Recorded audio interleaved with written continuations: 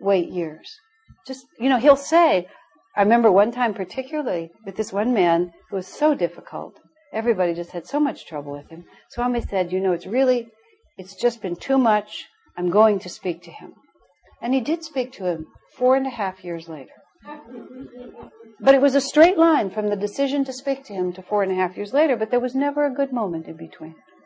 And finally, there was the moment, and in that moment, he accomplished his goal, because his goal wasn't to have the wonderful moment of telling him what he did wrong. The goal was to help him to be better. And there was no compulsion inside of Swami to have to say it, because his happiness didn't depend on making this man different. His happiness came from really being a friend to him. Now, wouldn't we rather really be a friend to our spouse instead of having all the satisfaction of being right? We can be right all by ourselves in our apartments later on, after we've driven everyone out of our life. Is that fair? Mm-hmm. Yes, Joe? Can you just elaborate a little on the making a project out of helping people? It seems to me like that's more of a natural thing for women than it is for men or me. It doesn't seem as kind of a natural compulsion to want to change or make a project out of changing the other person. And I can sort of see it in my own head as a divine role that we play to help each other grow. But also it seems like more of a... Well, don't think of it like that, because, Joe, if I said to you, don't you enjoy being friends with people? Right. That's all I'm saying. All I'm talking about is friendship. Well, I guess the idea of just talking about making a project out of changing people just pushes buttons, and I just wonder, what is that? Well, I hope I didn't actually say that. Because what I really mean is, if you love someone, and you notice that they have habits that are making them miserable, they tend to fall into pits of despair, or they have a tendency to give into anger, or they tend to see other people's doing things to them that make them all feel resentful, or they feel unloved by God, or inadequate as devotees. Make a list. Everybody has, you live with someone and you see that they constantly fall into delusions that are false delusions, and you don't want them to suffer. So you think to yourself, how can I help you? The difference is their soul need versus your need. Yes, exactly. Correct. Exactly. And if you see, and maybe you don't really make any project out of it because that's not your nature, but what you just are is kind and supportive. And you just don't add fuel to the fire. How does that tie in with the not giving advice? That's kind of what I was asking. Well, you just kind of play it by ear, Joe. To not give advice doesn't mean someone says, well, what do you think about it? I never give advice. It means don't have the thought in your mind that it's my job to advise. You can give your opinion, you can share thoughts, but it's the thought of, I'm advising you. That's what he's really talking about. He's talking about the consciousness behind it. Oh, well, now that you've asked me, I'm so glad, because for the last 6 years I've been thinking about what you need to do. Or just, you see someone and you just have a tendency to say, well, actually you have this delusion because this is how you feel. And of course, I used to have that problem, but I don't have that problem anymore because of this. That's what he means. Okay. Not magnetic.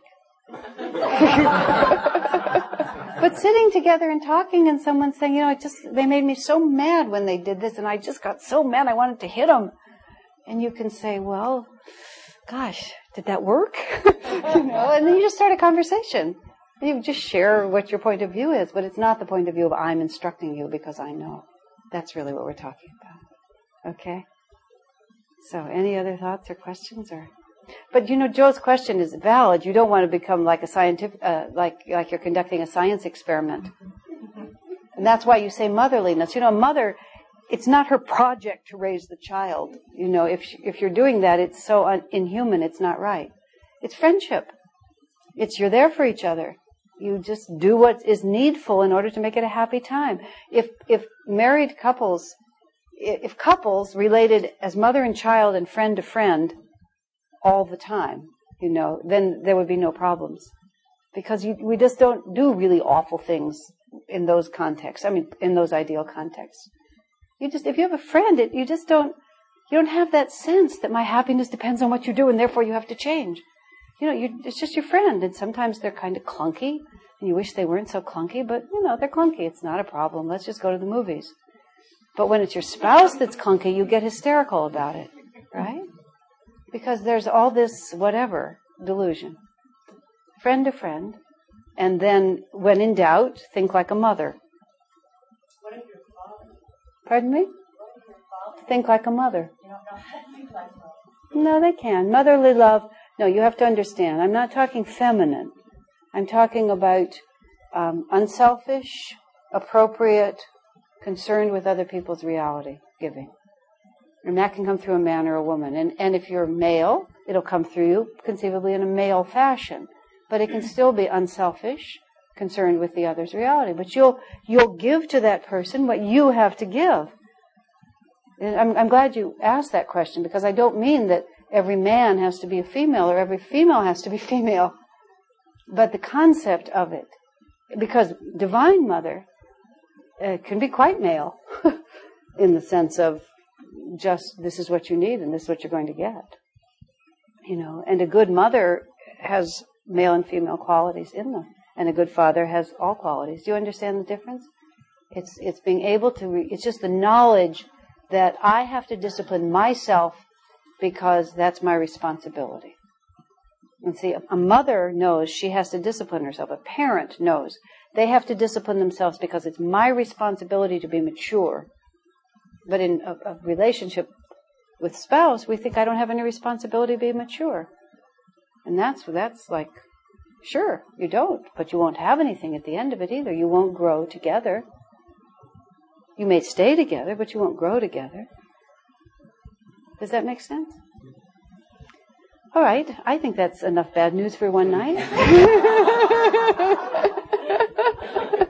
Oh, but let me say one more thing. You know, it seems difficult, but I'll tell you, hurting each other and losing your relationships is hell, right? And disciplining yourself appears to be difficult, but it isn't, because you get what you want from it. Do you understand what I mean? What is really hell is not doing it. And we're very confused. We don't realize this. But the opposite is what brings us to hell. And just a little bit of maturity, a little bit of self-control brings you everything that you want. Even a little bit goes a long way. Okay, that's enough. All right. Do we have any questions or comments or thoughts from previous classes before we get started on this one? Yes, Sarah? What about boundaries? Well, it's the same question that Patricia asked last time. You know, people, it's that whole discussion. The question is, if people have a lot of negative things, how do you deal with it? First, you have to decide how much you have to relate to people whose energy is incompatible with yours. You can write letters and just not see them as much. And that was that whole discussion. If you can't handle it, don't expose yourself to it. And the other thing is, you don't have to interact nearly as much as you think you do. People can be quiet. I think those are really the two best answers. You should just avoid company that really pulls you down as much as you can without being cruel. And then don't interact. Or don't set yourself up in situations. You know, go to movies, watch videos, play cards. You know, just don't set yourself up in situations and try to have a lighthearted attitude.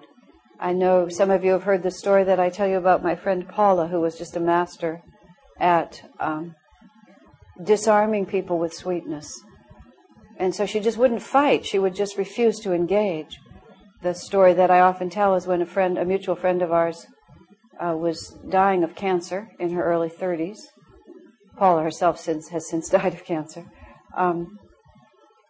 But this woman, Shraddha, her father, Jake, had come. Shraddha was married and her husband was taking care of her, but Jake was very attached to her, and Shraddha and Jake had a very close but problematic relationship.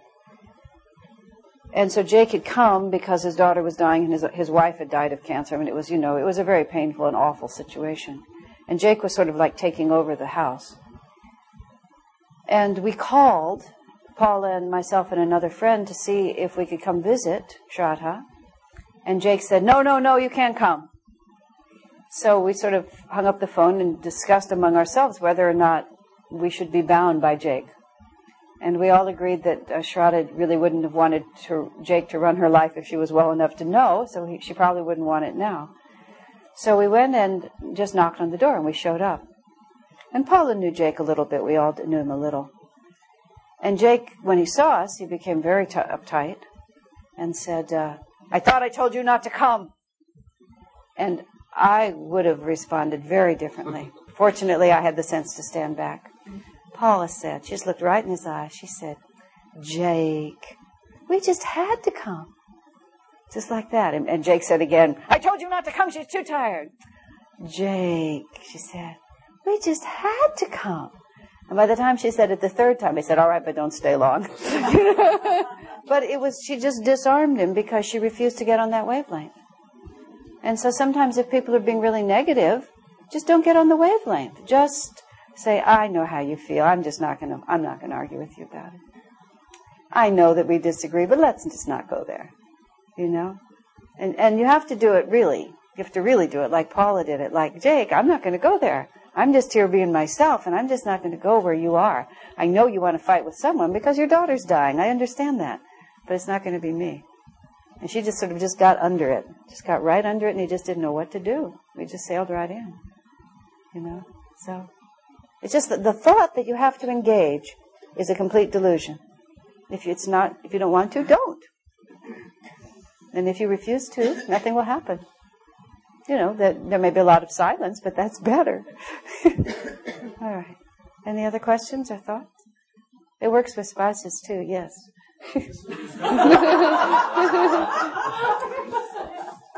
I said it works with spouses too, yes. Uh-huh. We discussed this quite a bit last time, but just to recapitulate, when you have a piece of advice for your spouse and you know it's something that will make them better, and the issue of whether to try to have subtle hints or not, there's a difference between trying and not trying, whether you're emotionally attached. If I'm emotionally attached to something, I probably shouldn't try to do. If you really want to say it, that's a clue that you shouldn't say it. I mean, one of the ways to tell whether you really should say it or not is how much you want to. If you really, really want to, you probably shouldn't, because you're coming from your own need to say it, not from the other person's, not from intuition and not from the other person's receptivity to it. They may coincide, but not always. They often won't. And if you feel anxious and really eager, the wrong kind of eagerness. You know, you can be eager in a very joyful sort of way, like I finally have the last piece of the puzzle, we can drop it in. But there's a kind of ego involvement. Almost everything can be left unsaid. It's quite surprising, especially if you. I don't mean suppressed. I just mean things will come out if they're meant to. One doesn't have to really push with one's ego nearly as much as we think we do. I mean, you know, 1/8 of 1% or 1/10 of 1% is about how much you actually have to push compared to how much we do. Just things will happen if you're there to be an instrument much more readily than if you're pushing it. And so you just experiment with it. And pray, as I said last week, to the soul of the person you love and you want to help, and ask them to help you find the right time to say it. Because, you see, the trick is, and it's a trick of the mind and a trick of vocabulary you have to work with. They would be better for knowing this. They might be better for knowing this, but they won't be better for your telling them this. And so we get it. We get like a unity in our minds between them knowing it and our telling them. And so they would be better for knowing it, but the question is, will my telling them actually result in their knowing it? And that's where the intuition has to come in, and that's where the detachment has to come in. We have a tremendous desire in our culture to just tell each other where it's at.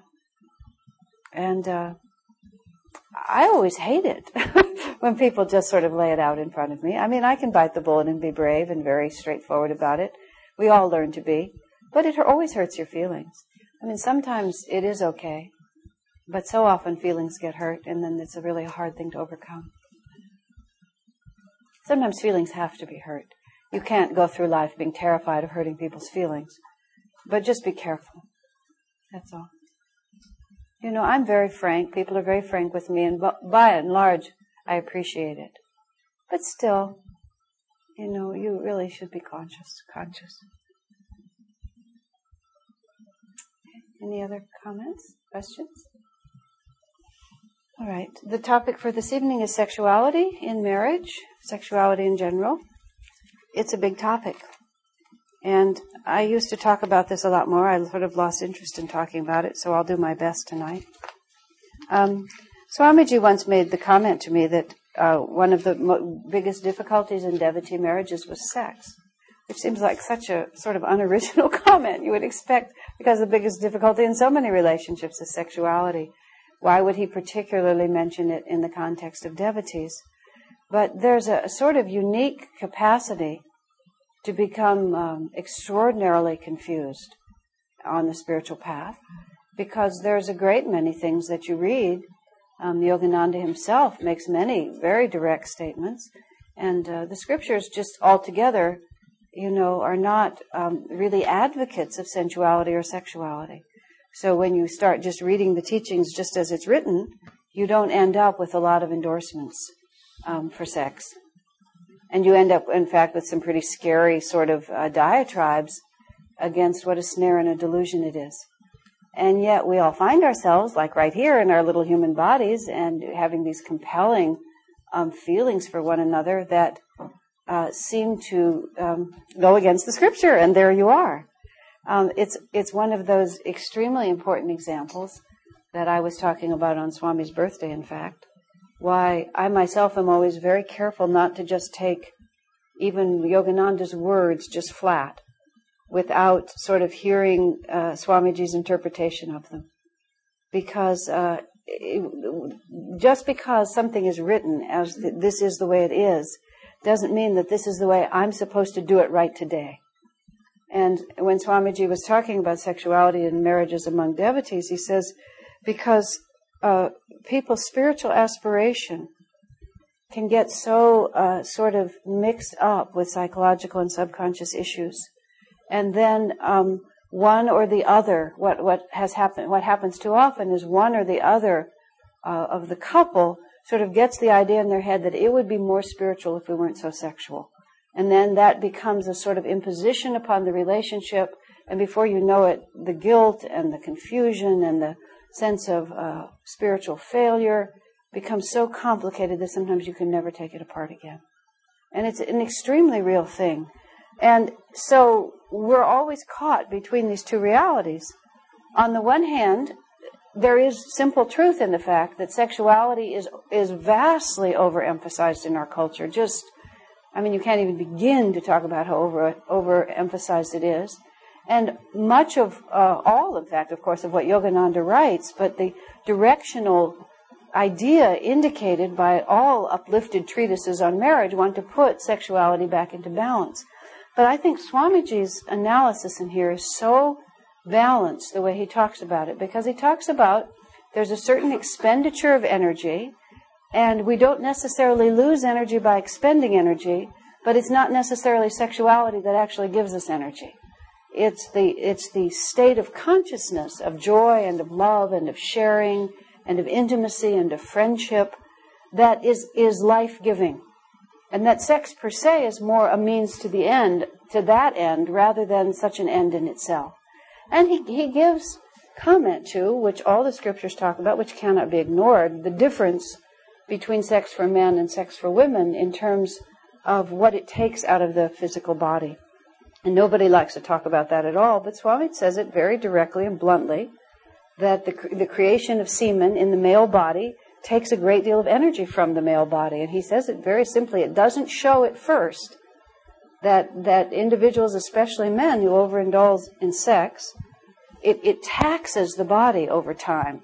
And so energy that constantly has to go to replenish that the lost energy, or just like when the woman is bearing a child, oftentimes women will lose their teeth or other things will happen to them because the physical body automatically prioritizes the perpetuation of the species. And if the mother has to be sacrificed, the baby will get what's needed. And so it is in the male who doesn't carry the child, but protecting the semen and making sure that the semen is there and is strong. And if it's constantly spent, then the body has to manufacture more. And as a result, not enough energy is left to keep the rest of the systems running. Which is why young men who overindulge in sexuality often end up looking like old men much sooner than individuals who are more moderate in their expression and also more integrated in their sexual expression. Okay, so we start out just with the sort of basic, like, reconciling of the yogic ideas.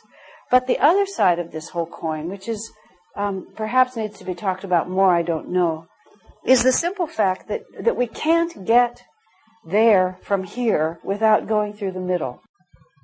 And Swamiji emphasizes all the time that you don't get out of something by hating it or by doing it badly. I remember, and this is unrelated, I mean, this is not about sexuality, but this is when David and I were building a house at Ananda Village, and I was coming out of 10 years of living as a renunciate, of just really having nothing. And I got married, and then we were going to build this house. It wasn't only that we were going to have one, but we were actually going to build one for ourselves.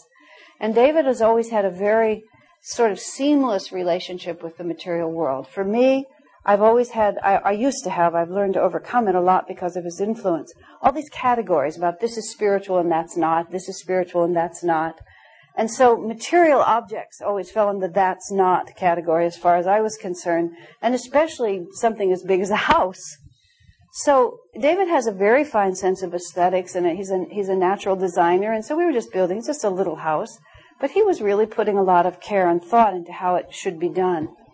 And I was afraid to put care and thought into it, because I was afraid to put care and thought into building that house might mean that I wasn't such a spiritual person anymore, because a spiritual person would not be so interested in a house as to put care and energy into it. To David, it just looked like, if you do anything, you do it right. Why would you do it badly? And he finally had to say to me after some weeks of this, that if I wasn't going to be helpful, that I should at least get out of the way. Instead of obstructing his ability to do it well, just stand aside and let him build it as it needed to be built. Now, when he put it just like that, I remembered what Swamiji said, is you don't overcome something by resenting it or doing it badly or fearing it in any way. So I realized that I had to face not the sort of image of, if I just don't get engaged in that, that means I'm spiritual. I had to say the circumstances of my life is that I have no longer living in the monastery. I have accepted the path of a householder. I have a husband. We need to build this house. The house will long outlast us. Why would we do it badly? And I also had to say to myself, the mere building of a house does not make me an unspiritual person. To become identified with that, attached to it, dependent upon it, these are the bondages. The mere doing of something does not bind you.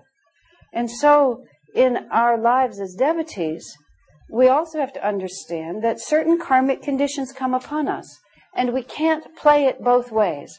I remember once when many individuals at a certain period at Ananda, when the monastic life was more or less dissolving, and many of the people who had formerly been monks and nuns were gradually forming liaisons and marrying. And it sort of came to Swami that one particular man who had been a monk for a long time had married, but essentially he was declaring it a celibate marriage. And Swamiji's answer was, very simply, you can't have it both ways. If you're going to be celibate, then don't marry. And if you're going to marry, don't start by imposing on that lifestyle. You have to enter into it and see what the true realities of that lifestyle will bring you, who you are in that, and who your partner is in that, and where that's taking you, instead of approaching it first intellectually. And that's sort of the beginning of what he was talking about not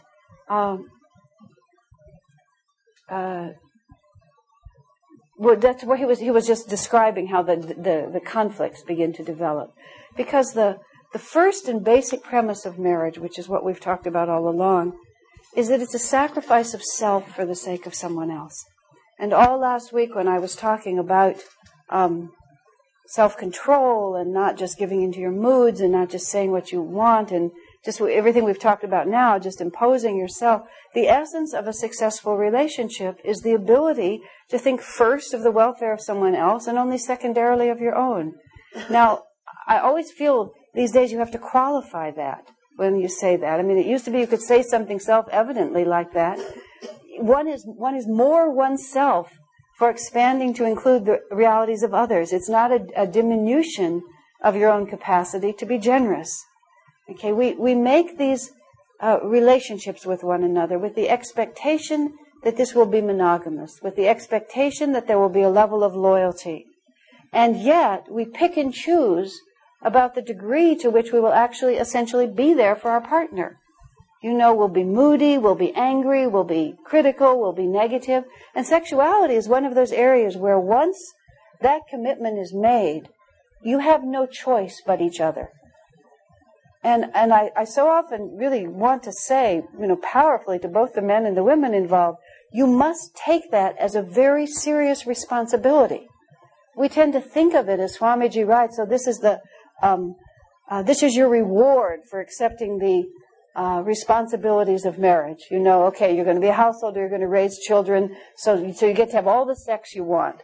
And yes, that's true, but what you're really doing is you are promising to take care of one another in all ways.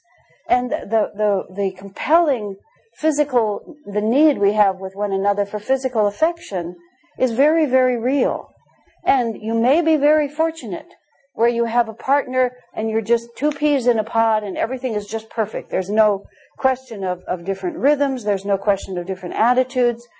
Swami writes in there, he talks about moderation, but for one person, moderation, what one person thinks of moderation, maybe for another, absolute starvation. You just don't know. You can't just sort of declare that this is what's right. What you have to look for above all is what is the reality of the person to whom I have pledged myself. In the Bible, it says, when you marry, the body of the wife no longer belongs to the wife, it belongs to the husband. The body of the husband no longer belongs to the husband, it belongs to the wife. And, these are very big statements, but it's very, very true.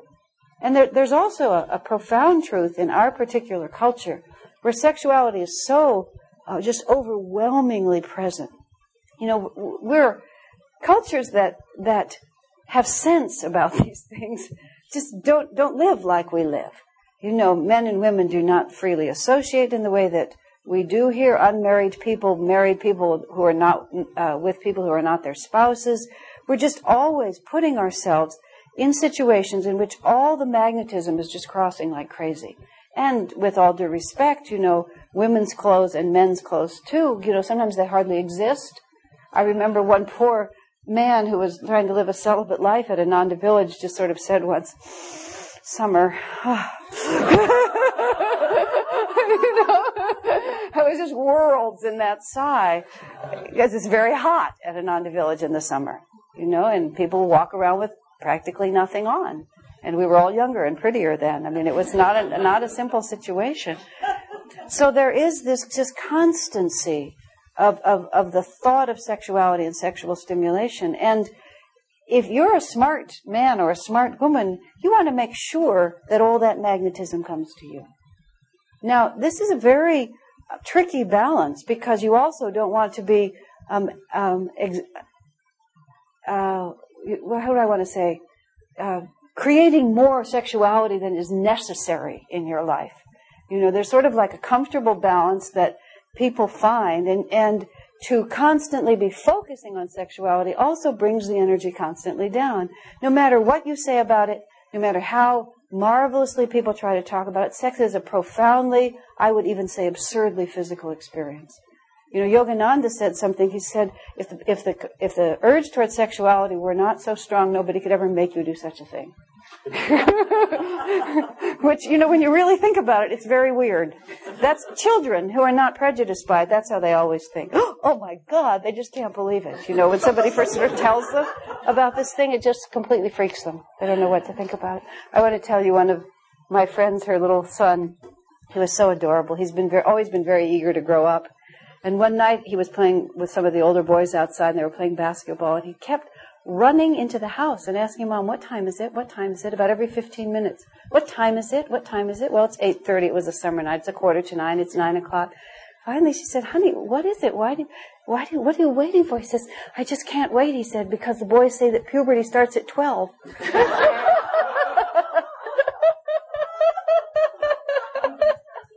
At 12.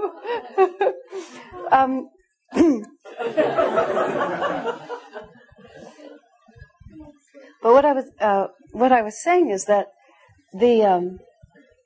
as Swamiji writes, and I think as anybody who has a little bit of detachment understands, the real power of sexuality, people will often come when they're first starting out relationships, when they're new devotees, and maybe they're new on the path, and they're just starting a relationship. It's their first relationship in a spiritual context, and they have this idea they want it to be a spiritual relationship, which almost always, not always, but almost always means, what do we do about sex? Because there's this picture in people's minds, this way over-exaggerated picture, between the definition of spiritual somehow means not sex, or sex means not spiritual. Swamiji said something very just commonsensical once. He said, our culture is has such an obsession with sexuality that we have really corrupted our understanding of it spiritually in this sense. He said, sex is simply a compulsion of the physical body. If you don't have a physical body, you don't have sex. It's not a problem in the astral world because you don't have a physical body.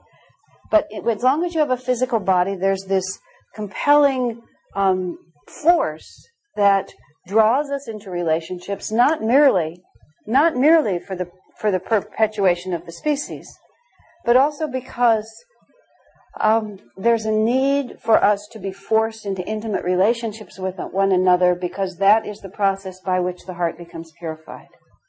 That's how Sri Yukteswar describes it in his book, The Holy Science. He says the process of life is the gradual purification of the heart, the overcoming of the selfish impulse of the heart.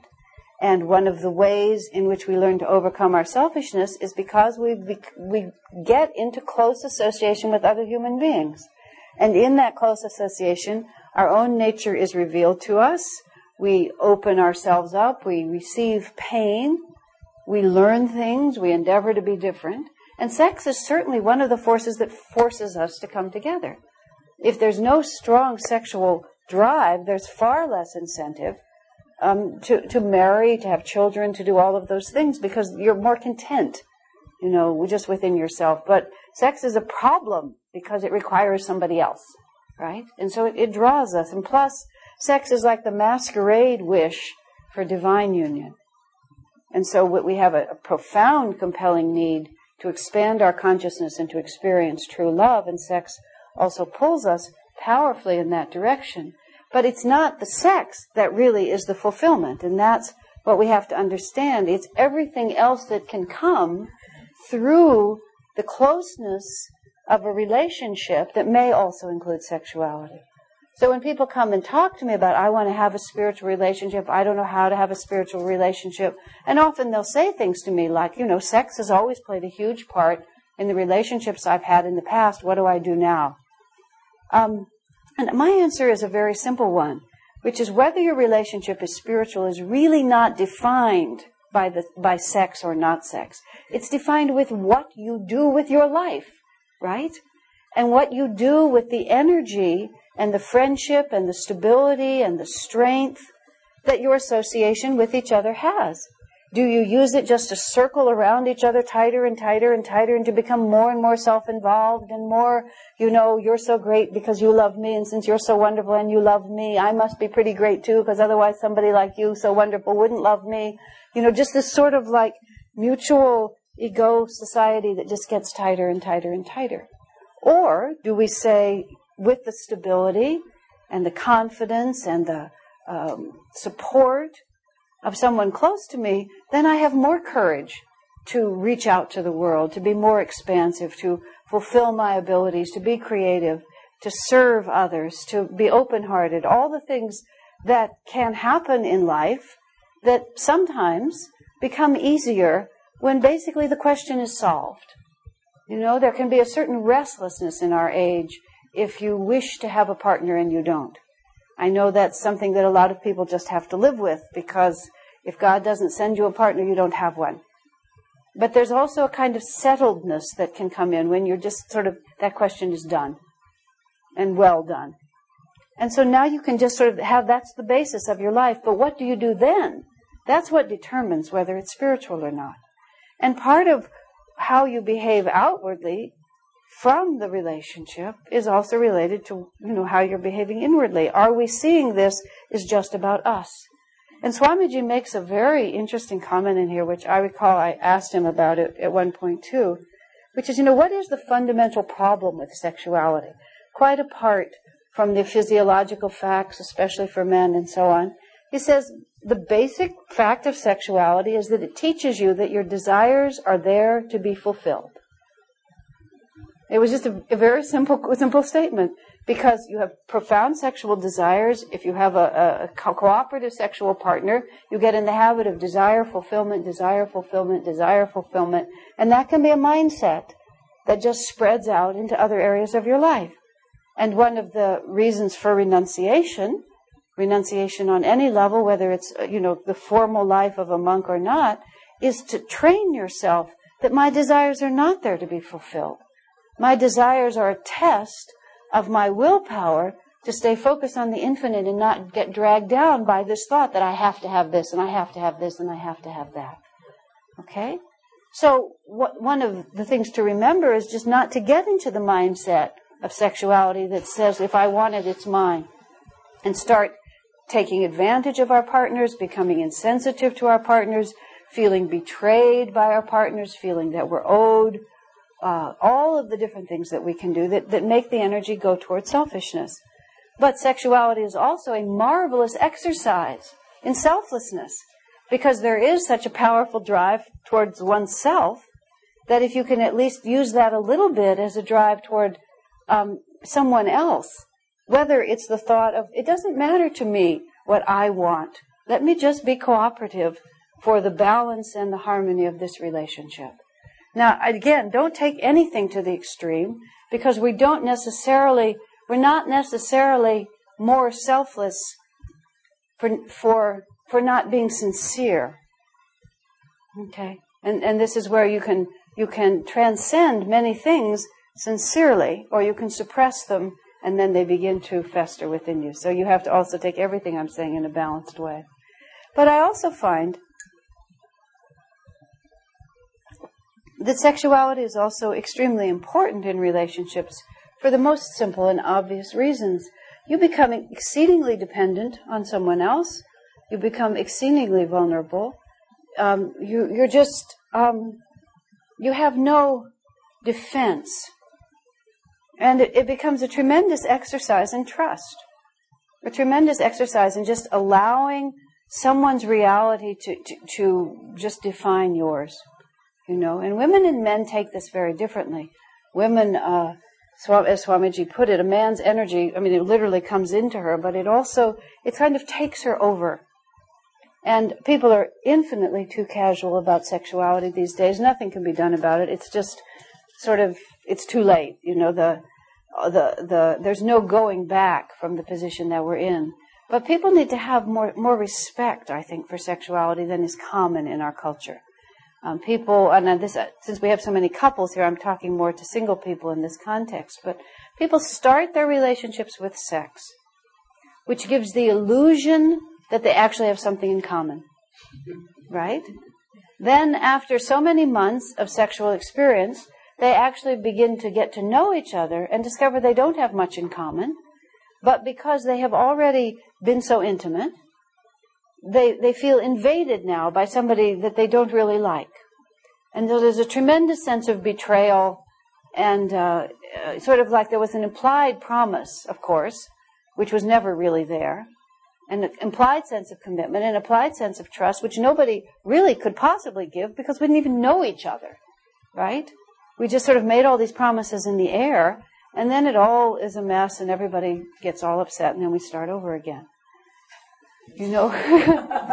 Another a woman that I heard wrote a book once. It was called The New Celibacy.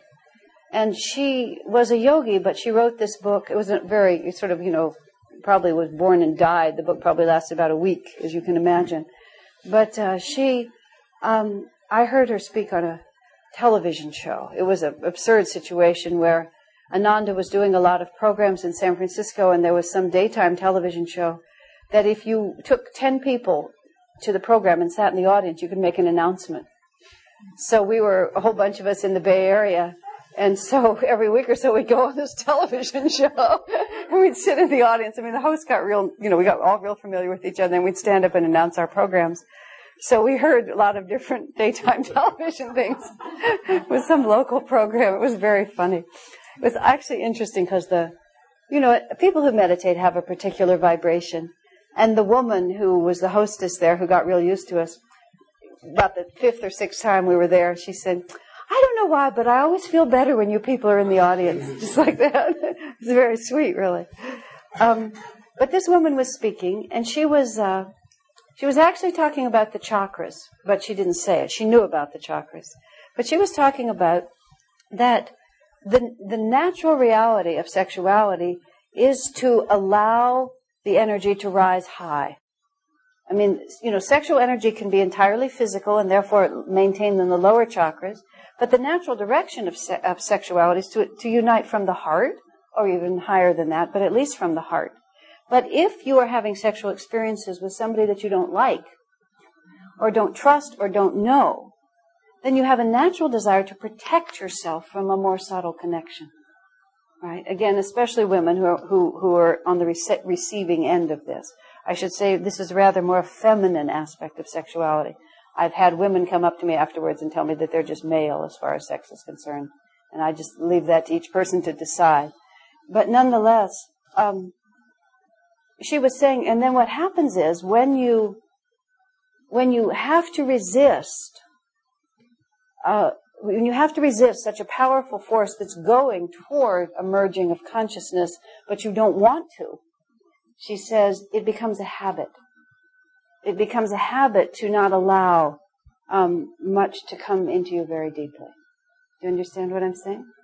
Okay. And so in the same way, and so she was counseling against promiscuity and so on, which was it was a very well thought out reality. It's not a promiscuous lifestyle is not anything I have personal experience of, so I don't know. I think of myself, I think I've had past lives as a libertine, because I feel quite sort of comfortable. I don't have a very, uptight sense of these things, but my own little life has been really small when I actually look at it, right? I've just never been in the scene. I dropped out so early and never went into it again. But I've been married or a nun, basically, since I was 19 years old. Doesn't really give you much chance in that whole system there. But this is what they tell me. And it makes good sense to me. But by the same token, I think that Swamiji's comment in his book and the way he describes it is so perfect when he talks about how much sexuality is enough. He said sex should always be a special occasion. And he says you should make love occasionally, he says. And then by that he means it should always be a special occasion. This is such a simple way to put it, isn't it? Because if it's more than that, you're squandering the energy. And I don't mean by that, there has to always be this enormous, story around it. People's lives don't work like that. Nobody has that much time. And when we get these fixed ideas in our head that, it always has to be like this or it always has to be like that, we become very lost in our own reality. But it needs to be done attentively, with full consciousness. Otherwise, all that energy which is being spent just dissipates because nothing else is gained from it. No deeper level of connection. If we take sex as devotees and use it for as deep a connection as we can draw, then that makes a powerful bond on one more level that just makes the relationship that much stronger. The more ways in which the loop of magnetism is united in a couple, the more easily they can move through the world without always having to stand there and prop it up. Do you understand what I mean? Because sex just cements it. It makes it very solid. It makes it very simple. It makes it very, it's just a very natural part of it. Oh, I know what I was starting to say. Swamiji was saying, that sex being just a physical compulsion. Somehow I got distracted from that thought. He was saying, people don't get so excited because they have to sleep and because they have to eat. But we sleep and eat for exactly the same reasons, is that we have not yet transcended the compulsions of the body. So sexuality is just one more bodily compulsion that we need to work with as gracefully as we can.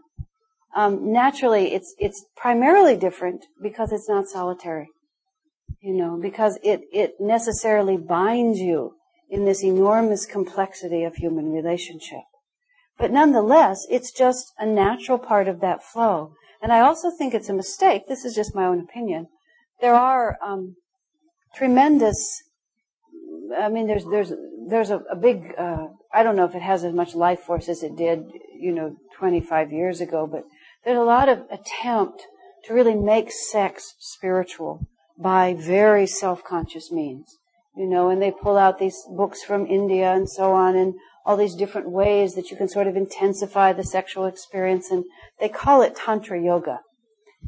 In fact, it's a complete and absolute distortion of what Tantra Yoga is, because true Tantra Yoga, no one would really be interested in. So the reality of what Tantra Yoga actually is, in the truest sense, is it's a kind of reverse practice where you do things that challenge your capacity to keep your consciousness beyond the body. And you challenge yourself to keep your consciousness beyond the body by stimulating the body as much as you can. Or the opposite, by putting yourself in exceedingly unpleasant circumstances. You go sit in India, you go sit in the cremation grounds, and you watch bodies being burned, and you try to be utterly detached. You eat rotten foods, and you try to be untouched by it. You sit under hot sun, you lie down in the snow, you do all these different things that challenge your consciousness and say, will I keep my awareness beyond the body, or will the sensations of the body pull me down?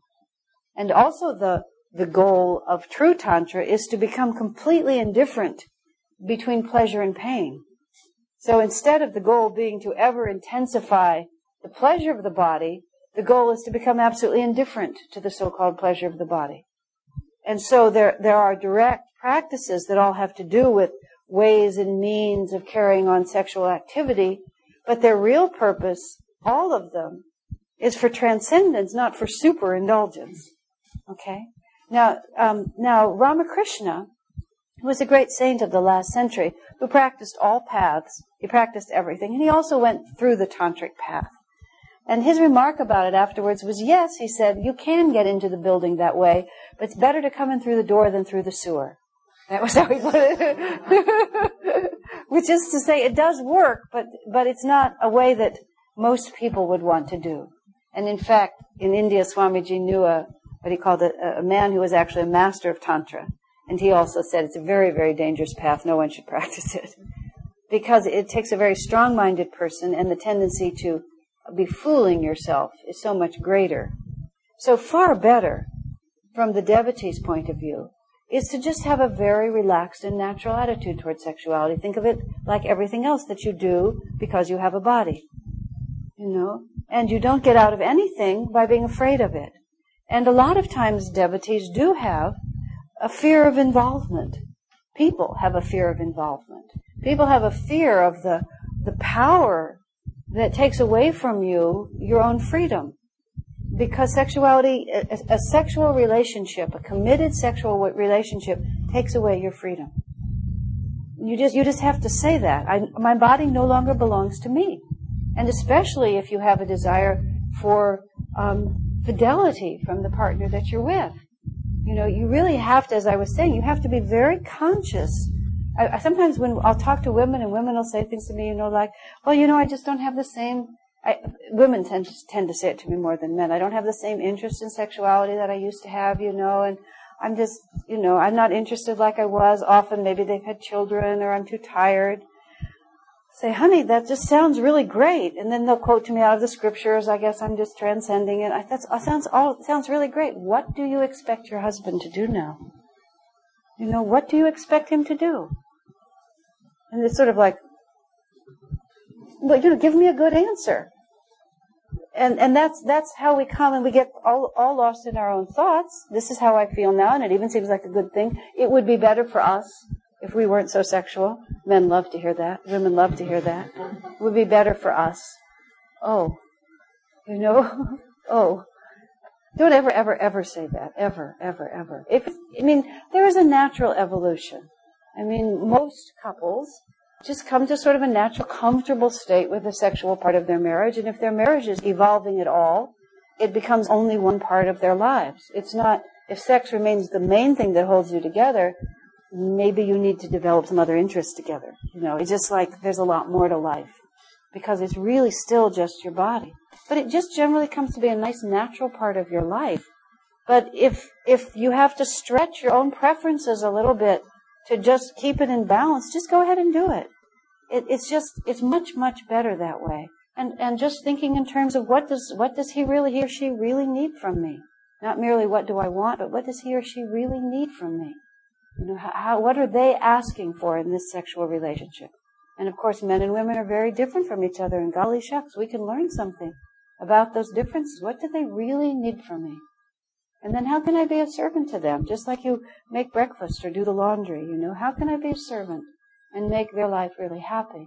And then, of course, when you really put yourself out for somebody else's well-being, people become very happy, they become very grateful, they become very anxious to reciprocate, whether it's in the sexual relationship or in other areas.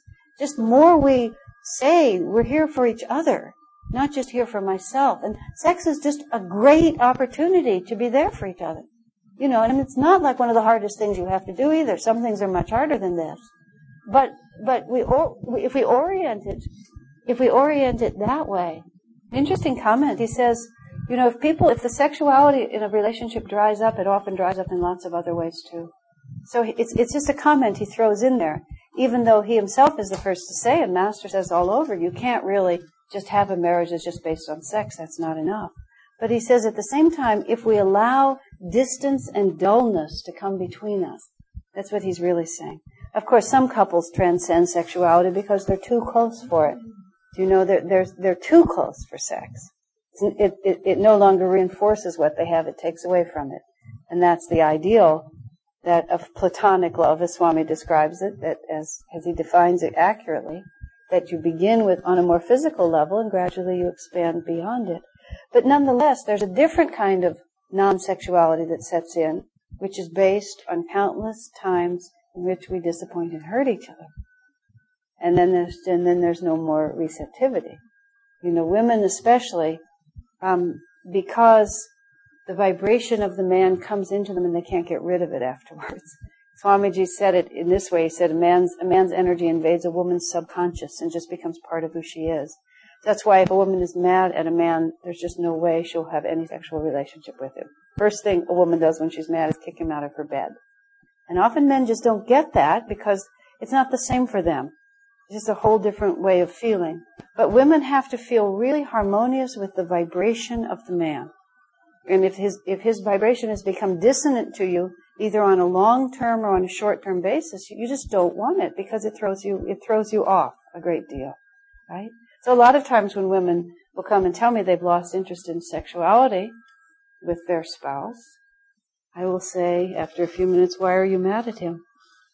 And they'll say, I'm not mad at him, I've just lost interest in sex. And very, very often there's just some undercurrent of resentment or anger or disappointment or a lot of small hurts that have accumulated that makes the vibration dissonant. Right? So it is natural that sexuality assumes a smaller role in the definition of your relationship, but if it becomes an aversion, it's at least worth asking yourself, why has it really become this? And what can we do that's why Swami was saying sometimes when that sexual energy dies away, there's a whole lot of separations that have set in that just make it impossible to be that intimate anymore. And it's a sign of a lot of other things that have gone wrong. So just pay attention. There's no absolute rules on this, but just pay attention because it's a symptom of sometimes of things that we don't know about otherwise. Okay, does that make sense? Okay, comments or thoughts or questions? Yes, Joe? You said earlier that if you're real smart regarding magnetism, you'll make sure that it comes to you only. I didn't quite catch from the other person. Oh yeah, no, just that make sure that that you have a nice closed system between you. That there's not a lot of free-floating molecules because you're not attentive enough. You know that. Followed on clothes in summer, so it's something to do with that. Yeah. It's unrelated to clothes in summer, but Master says some very interesting things in Yogananda's Rules for Marriage, which are quite radical. Which I don't have a copy of them to share with you, but they're quite radical.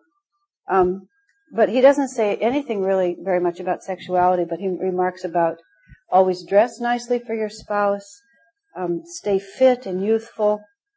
And in other words, he recognizes that it's just important to maintain the physical reality of your relationship and not become careless about it.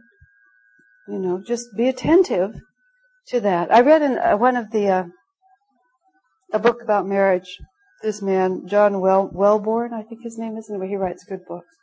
And he said that what he and his wife often do is they like to dress up very formally and go out in very nice clothes sometimes. He said because clothes have become unisex for almost every level except formal wear. He said so they just like from time to time to reemphasize the polarity and just sort of remind each other of the male-female energy. Now, that doesn't have to be done in a non-uplifted way. It doesn't have to be done in an overly sensual way. But there is just a natural appreciation of the male for the female and the female for the male. And so there's no harm just sort of keeping that in your mind. That let me be an attractive woman. Let me be an attentive and a caring man instead of just, two slobs who kind of hang around with each other. Because it's just so easy. You go to the airport. When I've traveled recently, I look at the airport. Women's clothes are so ugly, just really ugly. Women used to dress beautifully. Now, the more egalitarian the society becomes, the more practical women's dress becomes. It's one of the historical signs that the more impractical women's clothes are, the more subservient and the more in bondage women are. They can't walk, they can't move, they can't do anything because they have to wear all these terrible clothes. So I'm not going back to that, but you just look around and you see women, and they don't look good. Because the clothes are just so fundamentally ugly. And it's not like the most important thing, but it is something to really be conscious of. What kind of a vibration are you putting out on a continuous basis? Very few men and very few women are completely immune to physical impression. We all grow old. And in the last chapter, Swami said, by all means, don't bank on the fact that she's never going to get old or he's never going to get fat. It's going to happen. Right? But nonetheless, even within that context, just the simple effort to respect each other enough, to put out a little energy to be dignified with each other. It almost comes to that. Just not too much familiarity. Not too much taking each other for granted. But just recognizing that it's a privilege to be together. We're going to go out to dinner. We're going to take a walk. I'll put out the energy to be attractive for you. Just as much as I would put out, for heaven's sakes, to go to work. You wouldn't think of going to work in ways that you hang around with your spouse all the time. And by no means am I suggesting that we always be in high heels and stockings. But still, put your mind to it. And men too. David loves these little undershirts that these little muscle shirts he loves to wear. And, it's like, well, darling, we are going out to dinner, and much as I love your armpits, really? It's just not necessarily the first thing I want to see. But it's a small thing, but he'll go and he'll just put on another shirt. And it's just because it's just a little nicer. It's just a little more upbeat. The vibrations of things. Swami Kriyananda always dresses a little bit nicer than almost anyone around him. He feels like he's always representing Master. And it was something I didn't know. He had to really hammer it into me because I was very, very tacky. And he just finally said, it's a service to others to look nice. Because, in fact, they're the ones who have to look at you. You're not the one who has to look at you. It's them. And so if you look kind of unpleasant and icky all the time, they're the ones who have to deal with it. And most of all, your spouse has to deal with it. And it's related to sexuality. It's related to the whole sense of physical relationship. And our bodies do get old. I have joked with some of you. It's just so shocking. I say to myself, I must have had a bazillion bodies, and probably most of them got old, But still, there it is. When I changed from about 45 to 50, there was about 3 or 4 years there. Every morning I'd get up, and I would change clothes 3 or 4 times before I go out of the house. And one day I finally realized it was not what I was wearing, it was what was inside what I was wearing. It just, no matter how hard I tried, I didn't look 30 anymore. And like the mental image of oneself is the youthful self. And by no means, am I aging badly, but nonetheless, nobody would mistake me for a teenager anymore. I was at Stanford University. They invited me over once, a Mormon group, as it turned out, for a lunchtime forum on religion. They study religions. So I went over there. I actually attended Stanford for one ridiculous year. And so I was walking on the campus. I hadn't been back there in so many years. It was a beautiful day. I sort of remembered, how it was when I walked. I was striding across. I was feeling just so young. And then there was some, kids over here. And they were selling snowboarding lessons. And the boy called across to me, the young man called across to me. Hey, he said, you want to take a snowboarding lesson? And I gave him some saucy reply, which was no, because I was feeling so like this. And then he said, it'll make you feel young again.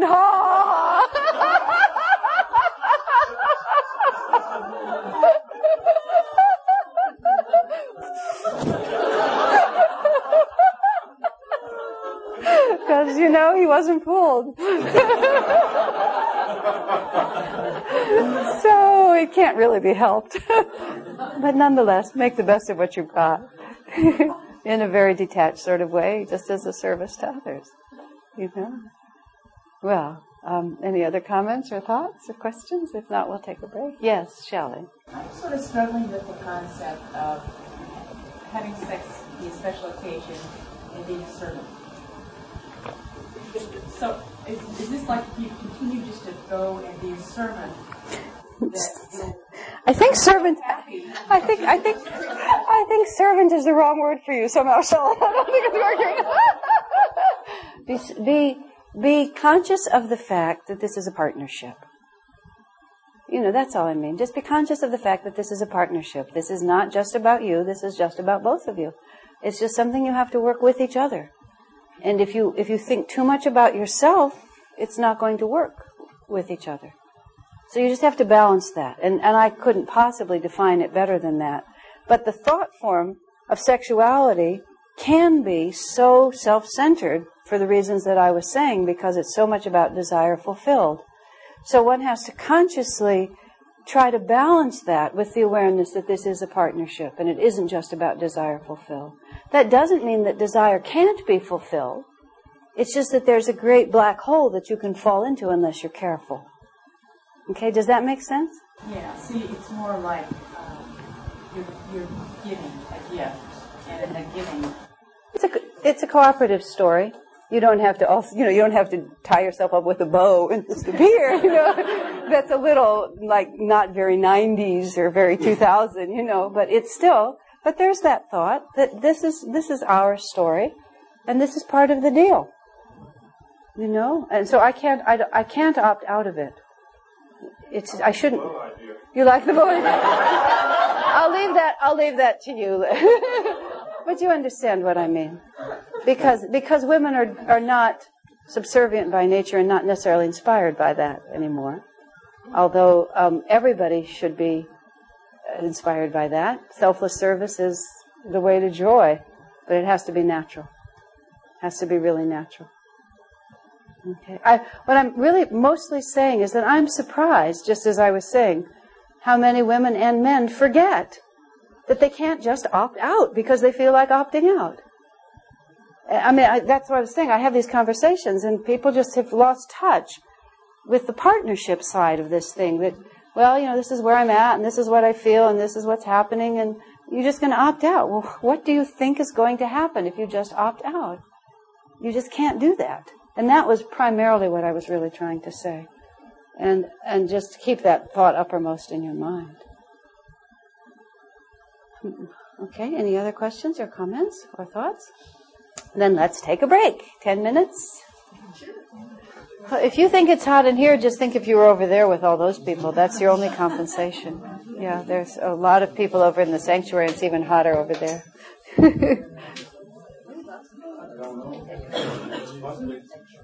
Remind you all that there's a gap in this class series. Next Tuesday we meet, and the following Tuesday we don't meet. And then we meet again for 2 more sessions. Okay? So it's like the 12th or something like that week, because there's a retreat up at Ananda Village that a lot of us are going to, so we'll skip a week. But we meet next week, and then we have a week off. Okay, do we have any more comments or thoughts or questions? I only have a few more things to say if we don't. So, anything anyone would like to bring up or talk about? Yes. Well, the more creatively you live, the more you transcend all physical limitations. So there is a direct relationship between just creative self-expression. I mean, they always speak of sexuality as being the physical form of creative self-expression, and a lot of very creative people, I mean, refined creative people, often great artists often were celibate because the energy just didn't go both ways. But that's not always true. I think it's more that just in my little world, I can't comment on it from the cosmic point of view because I don't really get it. But the more dynamically and creatively you live, the less you are concerned about drawing energy into yourself. And if you're celibate, not by choice, if celibacy is imposed upon you, one of the ways that keeps you in balance is to keep having energy flow and feel that there's an expansive reality, so that you would not always feel that you don't have any outlets for your energy. That would be the best that I could say. Yeah. Any other comments or questions? The only other aspect of this chapter that I would talk about just a little bit is about children and young people. Just because it's not what I'm going to say is not what people normally say, and it's just sort of worth putting out a few ideas. Swamiji remarks in this chapter that, until sexuality in our culture will never straighten out until young people are trained properly, is the phrase that he uses. And he said to me once that, that it's going to be a generation before marital relationships begin to come into some kind of balance, until future generations can get a better sense of perspective. Yogananda, in some of his writings and lectures, just makes very challenging statements to the American culture. He talks about, in the teenage years, when young people's hormones are just completely out of control, at the time when they don't have any sense about anything, he said, we put them in a car together and send them off. Just sort of like, it doesn't make any sense to be doing that, but our culture has become so accustomed to sexuality being indulged rather than directed, that we just don't even think of it as odd anymore. And it's something that can't be reversed at this point. It has to be reversed very gradually. But Swami talks about the need to really educate young people before puberty and then during puberty, to just sort of talk about the real implications of sexuality and the habit of thinking that everything we want we have to have. And it fits into a bigger picture about what is the purpose of our lives. Is the purpose of our lives that whatever we want we have to have, and we feel compelling desires for anything, it should be given to us. We're so averse in this culture to discipline and delayed gratification and patience and storing up energy for a better opportunity, for the right opportunity, that the way we relate to sex, especially among young people, the parents don't like it, but the culture is so oriented that way. I think it's you can't just start when sexuality enters the picture to try to educate your children about the whole attitude they should have toward all their impulses. It seems to me like it has to fit into the context of really talking about the fact that, our life is about self-mastery. Our lives are about really choosing our goals and and recognizing that if we dissipate our energy in all directions, we'll never accomplish what we're trying to accomplish. If we wish to really have deep and meaningful relationships with people, if we just become sexually obsessed and indiscriminate in our sexuality, it sets up a whole pattern that makes it hard for us to have good judgment later on. I mean, just as I was saying, so many people just get involved in relationships out of sexual compulsion because there's never been any training in our lives for us to understand what to do with it. How to be restrained, how to meditate, how to lift our energy, how to use our bodies in other ways, how to be creative, how just to regard sex as just one of those things that's happening, not something that therefore has to be the be-all and end-all. I think it's better that the culture is less repressed and secretive and conflicted about sexuality. I think it's better, to be on this side of it in a certain way, because, as Swamiji puts it, at least people will learn faster, because people learn from their own experience. If something is part of your world, you have direct experience from which you can think. When the sexual revolution was beginning in the early 70s and late 60s, someone asked Swamiji, what did he think of it? And being from a very orthodox tradition, you would have expected him to make some pious statement. And he said, well, I think by and large it's a good thing. He said, because people are making their own experience the basis of their value judgments. He said, it's a good thing if people will actually be honest about their own experience. And if they won't be honest about it, but just allow their preferences and their theories to cloud their judgment, it won't help. But in fact, what people are discovering is what really does work and what really doesn't work. And we have a lot more kind of intelligent thought to bring to the table. But our poor children are just totally lost in this culture. I very seldom watch, sort of ordinary television. It's not that I never see a television, but I don't watch situation comedies and that sort of thing. And every so often I'll see one, and, like dropping in from another planet. It's astonishing what goes on television. It's just astonishing. There was this whole one, I have to tell you this just because it was so funny. I'm sure the writer did the whole thing just for this one line at the end. I don't know, you might know even what this was, but there was some, bunch of the super race of perfect, beautiful young men and women who played this in this little sitcom. And this girl had two boyfriends, two men who were friends, and she was sort of going out with both of them, and there was this whole big thing, and, she was having sex with one and not with the other, and it was just this big thing. And one was very sensitive, and one was very macho, and one was a fireman, and the other was something else.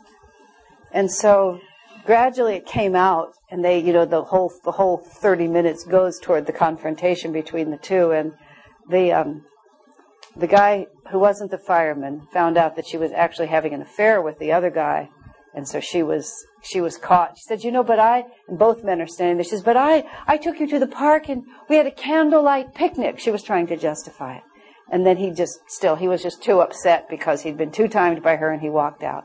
So at least she still had the fireman. And the fireman said, you took him on a picnic? You took him on a candlelight picnic like that? And she said, yes, I would be happy to take you out. He said, I couldn't possibly go out with a woman who would have an open flame in a wooded area.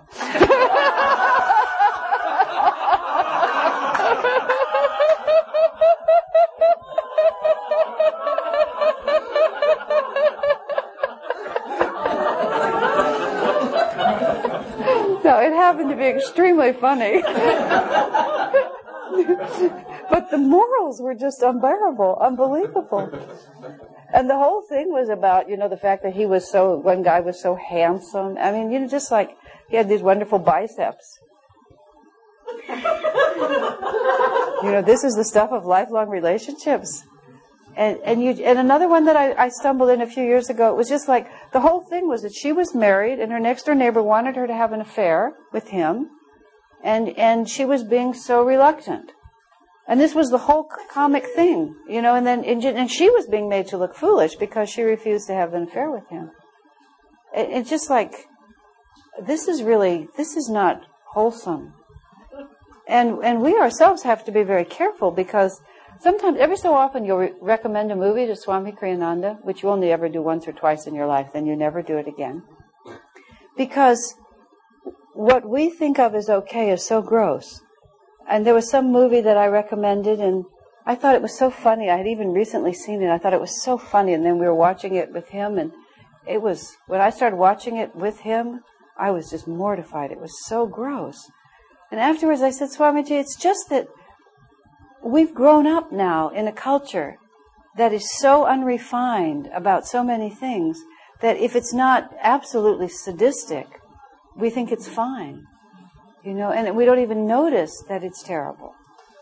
And there's just this real coarsening of our consciousness in so many areas. And we have an obligation to ourselves and to our children to resist it. You know, and in no